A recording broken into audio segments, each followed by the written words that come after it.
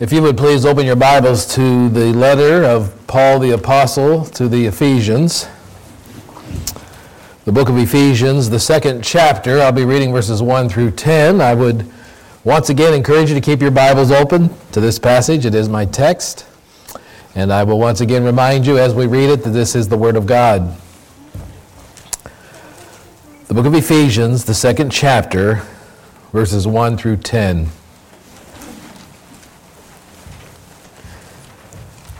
And you were dead in your trespasses and sins, in which you formerly walked according to the course of this world, according to the prince of the power of the air, of the spirit that is now working in the sons of disobedience. Among them we too all formerly lived in the lust of our flesh, indulging the desires of the flesh and of the mind, and were by nature children of wrath, even as the rest. But God,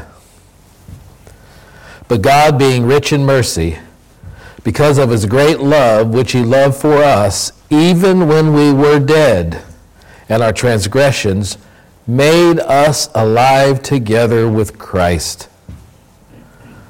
By grace you have been saved, and raised us up with him, and seated us with him in the heavenly places in Christ Jesus, so that in the ages to come he might show the surpassing riches of his grace in kindness toward us in Christ Jesus.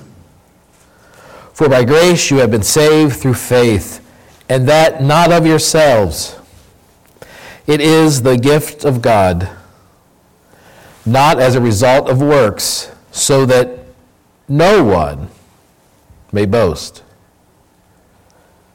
For we are his workmanship, created in Christ Jesus for good works, which God prepared beforehand so that we would walk in them. Let's pray.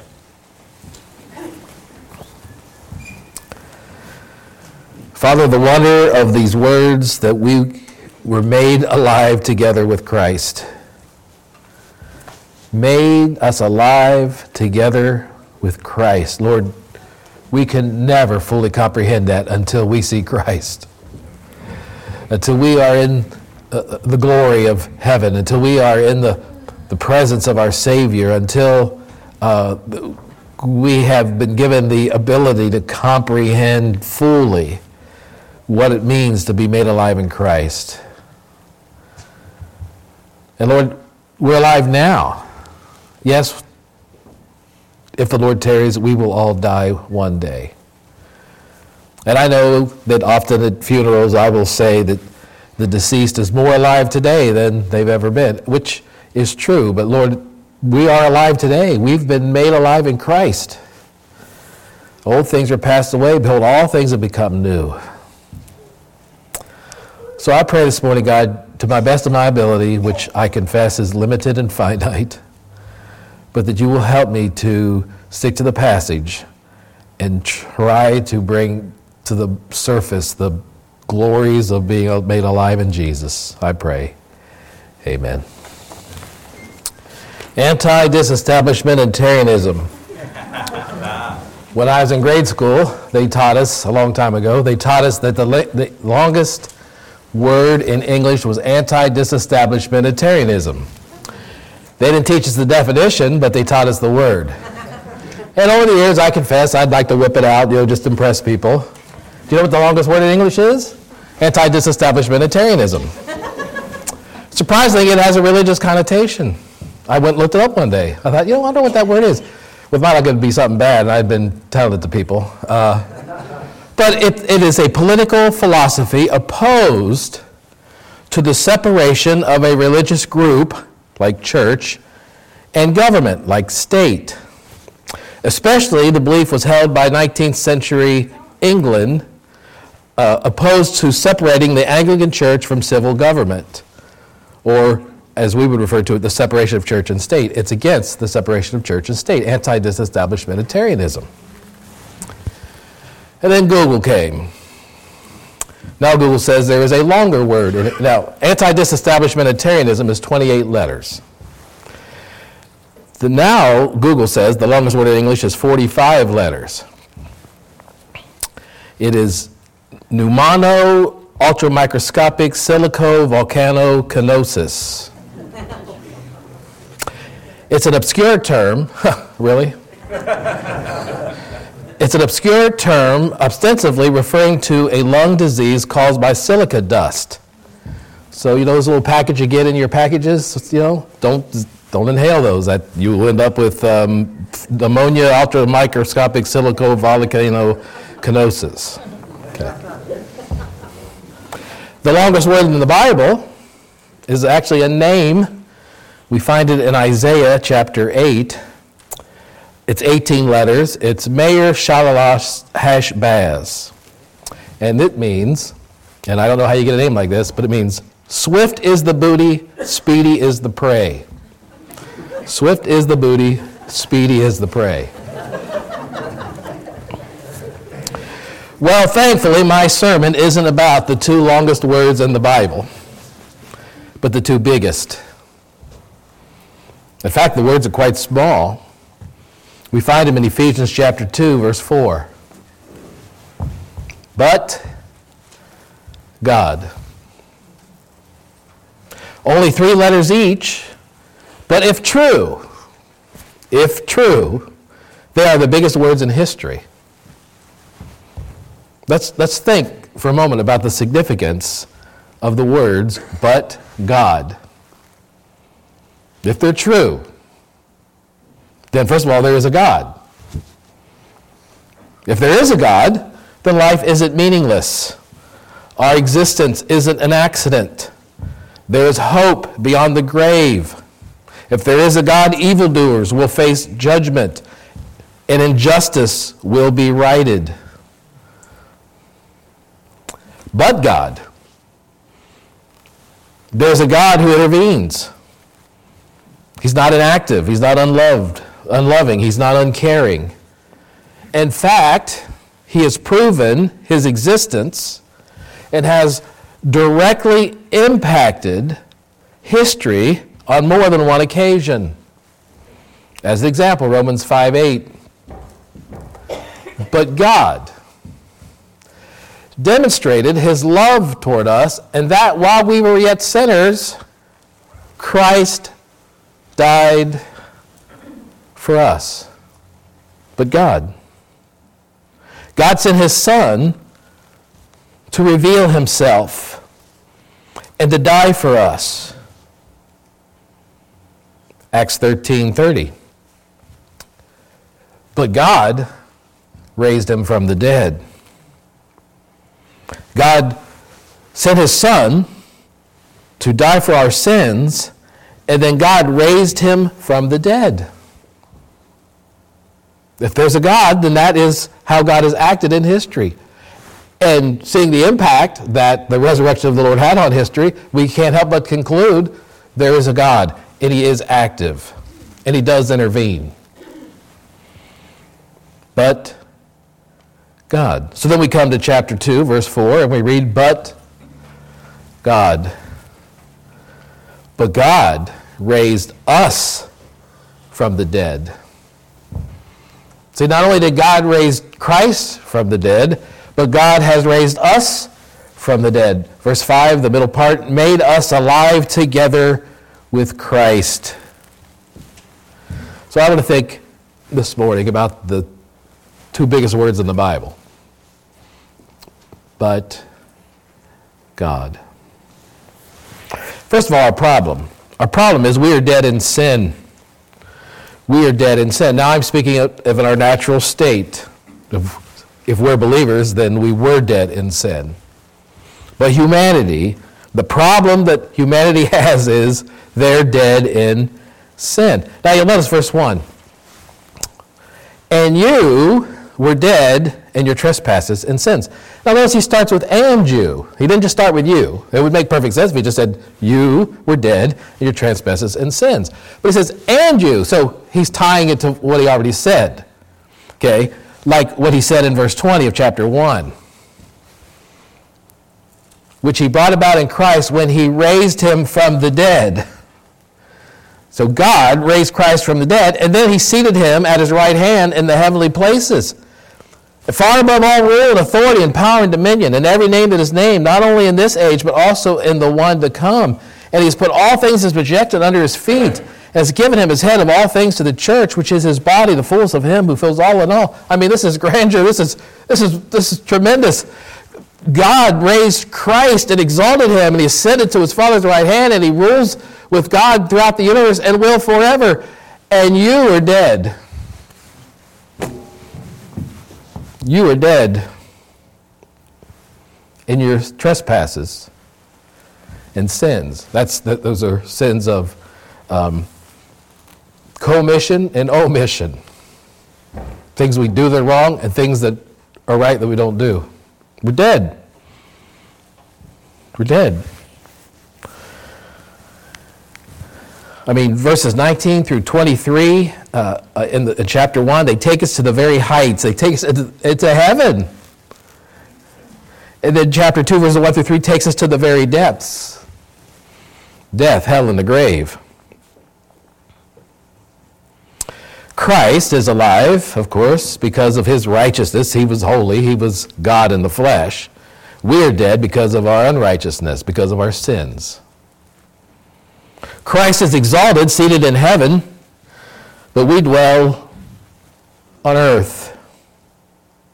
Christ has been given power and authority over all, and as we'll see in the book of Ephesians, we're subject to authorities and powers. And we'll see it in this verse, in verse 3, verse 2 and 3. But God intervened. We were dead in our sins, but God intervened. So first we see our status. Our status is we're dead. We're dead men walking. We are dead men walking. Verse 1. And you were dead in your trespasses and sins. We were dead. Not almost dead. Not close to death. When I was in college, I know this is hard to believe, but I took a few classes in music. And I remember one of the professors talking about that the mood of the song or the I forget his terminology. I wasn't paying much attention. But the tenor of the song should fit the tune, the style. And a lot of songs don't. And he gave this as an example because this is one of his pet peeves, right? We know the song, I was sinking deep in sin, far from the peaceful shore, right? You know that song? Well, he said it sounds like, I was sinking deep in sin, having a wonderful time. Right? But my problem isn't really with the tune. My problem is with the theology. Because it seems to imply that you're drowning and you're coming up for the third time and you stick your hand out and God rescues you. But that's not what the verse says. You're dead. You're not drowning, you're dead. You've washed up on the shore 5 miles down. You're dead. You're dead. Spiritual zombies, the walking dead who don't know they're dead. They go through the motions of life, but they don't possess it. Romans 6:23 says, for the wages of sin is death. So this is just saying the same thing. It's just reversed the order. The wages of sin is death. Here you're dead because it's the wages of sin. We're born dead. Now, as we saw in chapter 1, Paul has in mind here both Gentiles and Jews, and then the whole world, because he says, verse 1, you were dead. Now, again, the you is referring to the Ephesians church, which was a Gentile church. It wasn't a Jewish church. It was like us being non-Jewish. Okay, it was like us. You Gentiles were dead in your sins. But he's not excluding the Jews. Verse 3 says, among them we too. So that's talking about the Jewish nation. Paul was Jewish. So he says, listen, I'm not just picking on the Gentiles, that you were dead in your sins, so we're us, the Jews. Okay. But then he goes on to say in verse 3, even as the rest, look at the last part of verse 3, even as the rest of mankind. So this is all compassing here. Jew, Gentile, everybody's included. We're all dead. That's our status. Our practice is we're disobedient. Because we're dead, we can't obey. We can't obey righteousness. We can't obey holiness. Look at verse 2. In which you formerly walked according to the course of this world, according to the prince of the power of the air, that's the devil, of the spirit which is now working in the sons of disobedience. That's the demonic influence. Among them, we too all formerly lived in the lust of the flesh. So there's this outer enslavement to sin, but there's also the inner enslavement, because we too all formerly lived in the lust of our flesh, indulging the desires of the flesh and of the mind, and we're by nature children of wrath, even as the rest. So it's not just that the world causes us to be disobedient. We want to be. We want to be. Someone said, I don't remember who, the only thing of my very own which I contributed to redemption is the sin from which I needed to be redeemed.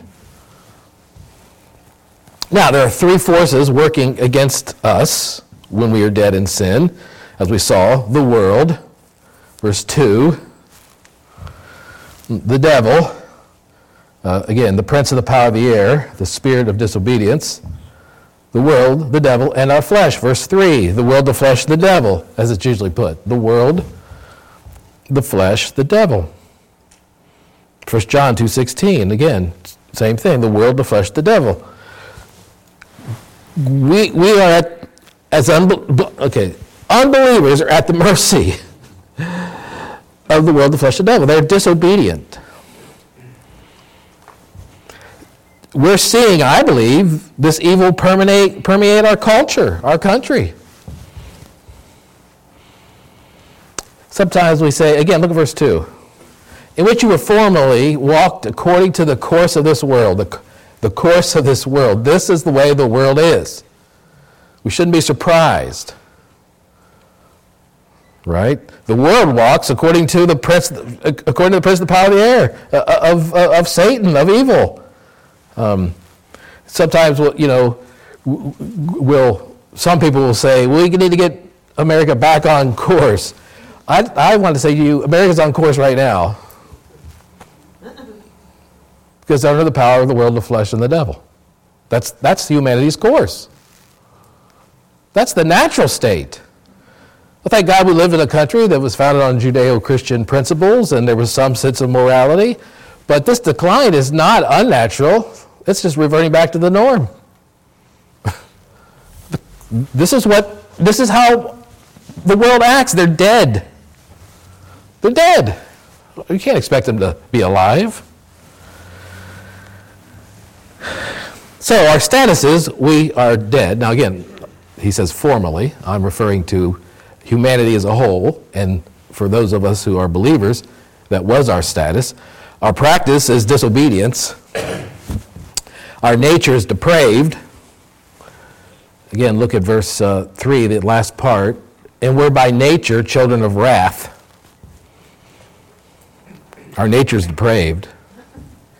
We sin because we are sinners.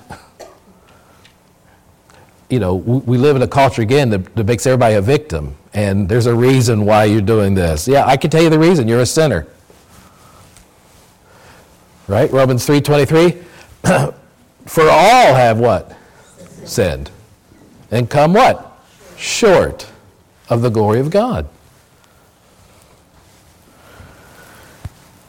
Our lack of holiness makes us incapable of a living relationship with a holy God.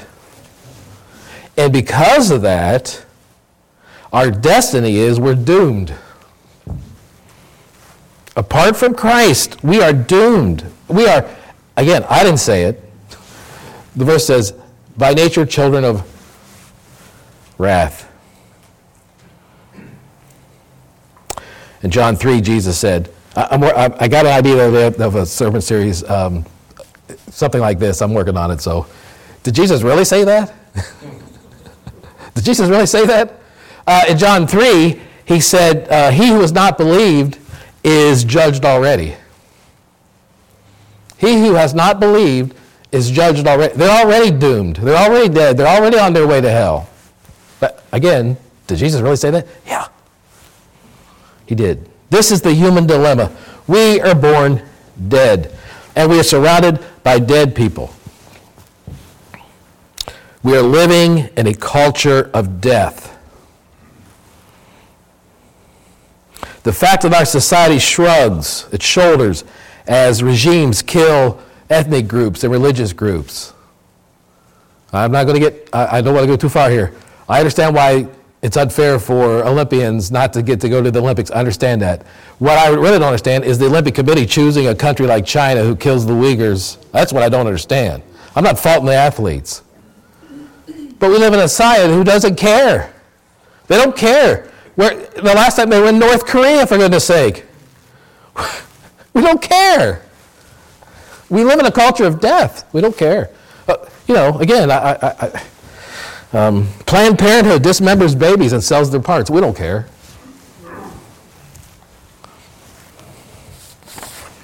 No wonder our destiny is doomed. Man, this is... Whew. Oh, I forgot to add something. But God. But God. There's the gospel in 2 words. But God. No sweeter phrase in the English language. Dead men cannot save themselves. But God can. Again, as we saw in chapter 1, chapter 2 through 10 is really one coherent sentence in the Greek. And really, if you were to I forget my English lit now, or if you were to put the noun and the verb or whatever, I'm getting that. But basically what it says is God made us alive. Everything else just fills in the blanks. Oh, your school teacher out there thinking, he needs to go back to school. So here's what it is. Verse 4. But God, middle part of verse 5, made us alive. But God made us alive. In spite of all it says in verses 1, 2, and 3, God intervened. God intervened. God must intervene because we're dead. We are dead. I believe God is sovereign over everything, including salvation.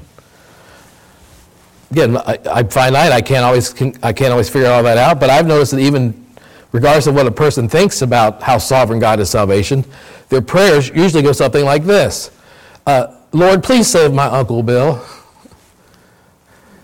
Right? Holy Spirit, please work in his heart. Well, why are you praying that if it doesn't take God to do it, and the Holy Spirit to do it? If it's up to Uncle Bill, then why do I pray for this? I pray for this because salvation is the result of God's work in our hearts. It's not man. There's no reason why God should love me, but he does. So, we were formerly these things, verse 3, but now we have a new status. Okay? So God's intervention, we are made alive in Christ. God's intervention, we are made alive in Christ. So now we have a new status. Our new status is we are saved, verse 5. But even when we were dead, our transgressions made us alive with Christ, for by grace you have been saved. Our status is we are saved. The power of God provides new life. We have been recreated. We are a new creation, verse 10. For we are his workmanship, created in Christ Jesus. We are saved. First part of verse 6. And raised us up with him. We are sanctified. Our practices, we're sanctified. We're sanctified. We're saints. Again, he addresses it that way in chapter 1, verse 1, to the saints who are in Christ Jesus. We've been sanctified. We've been united with Christ. We're united with him. The power of God not only provides new life, it provides eternal life. We are now dead to sin. We used to be dead. Through Christ, we're dead to sin. Our nature is we are seated, again, verse 6, the last part, and seated us with him in heavenly places in Christ Jesus. Again, past tense. Past tense. The power of God that raised Jesus from the dead has raised us and united us with him. We died with him. We were buried with him. We are resurrected with him. And it's as if we're already sitting with him. It is such a completed job that we're already seated in the heavens with him.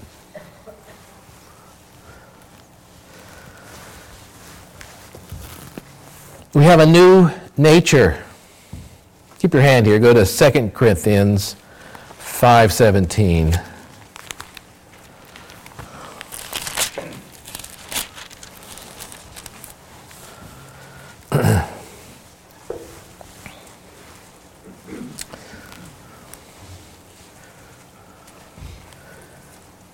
As you know, we were created by God.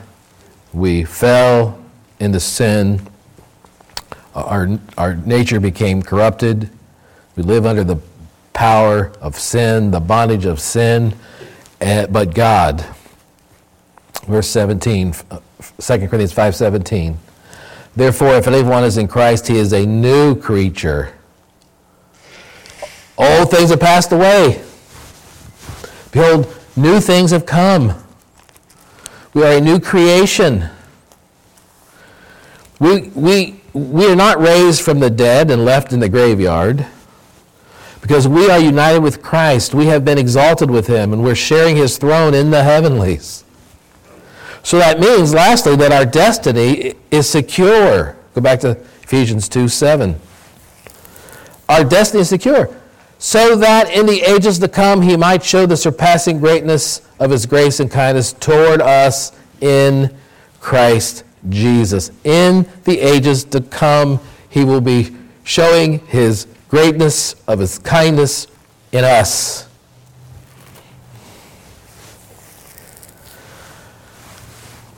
A recent survey of evangelicals, half of them said God helps those who help themselves.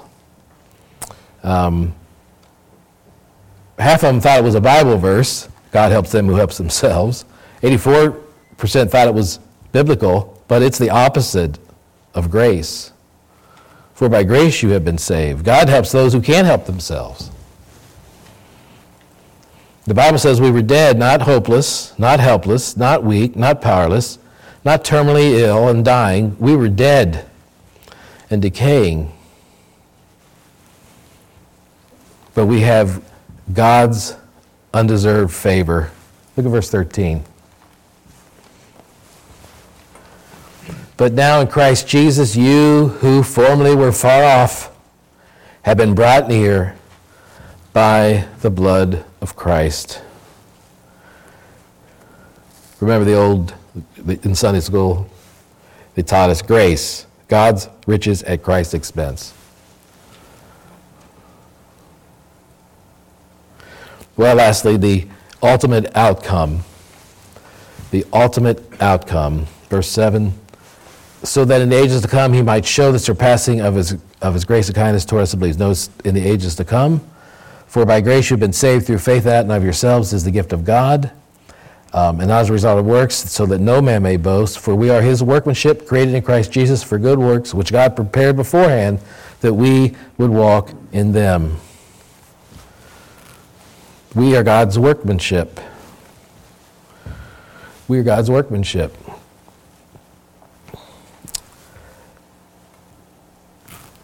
The primary reason, the primary purpose for God sending his Son to die in the sinner's place was not to produce the happiness of the sinner, saved by grace, but rather the demonstration of the grace of God for all eternity.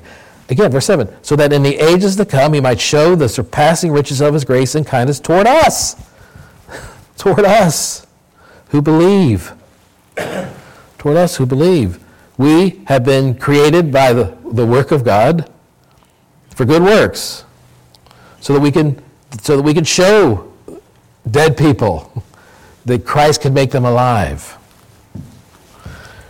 But even when this earth passes, forever, we will still be showing each other that God can make us alive, because we're there with Christ in the heavenlies. D.L. Moody said, I've quoted D.L. Moody before, it's a good thing we can't save ourselves, because in heaven we'd never hear the end of it. Right? The gospel allows no opportunity for man's boasting. God brings the dead to life. You cannot do anything to save yourself, but God can. Let's pray.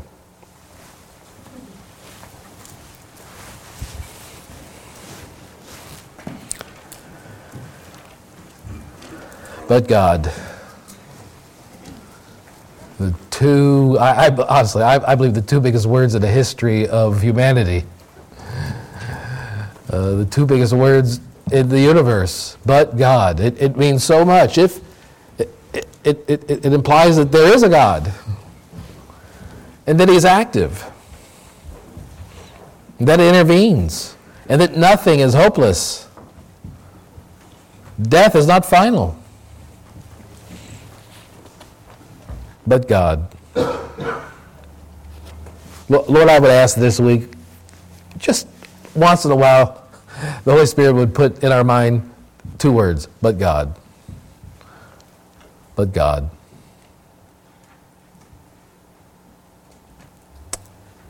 Thank you, God. Amen.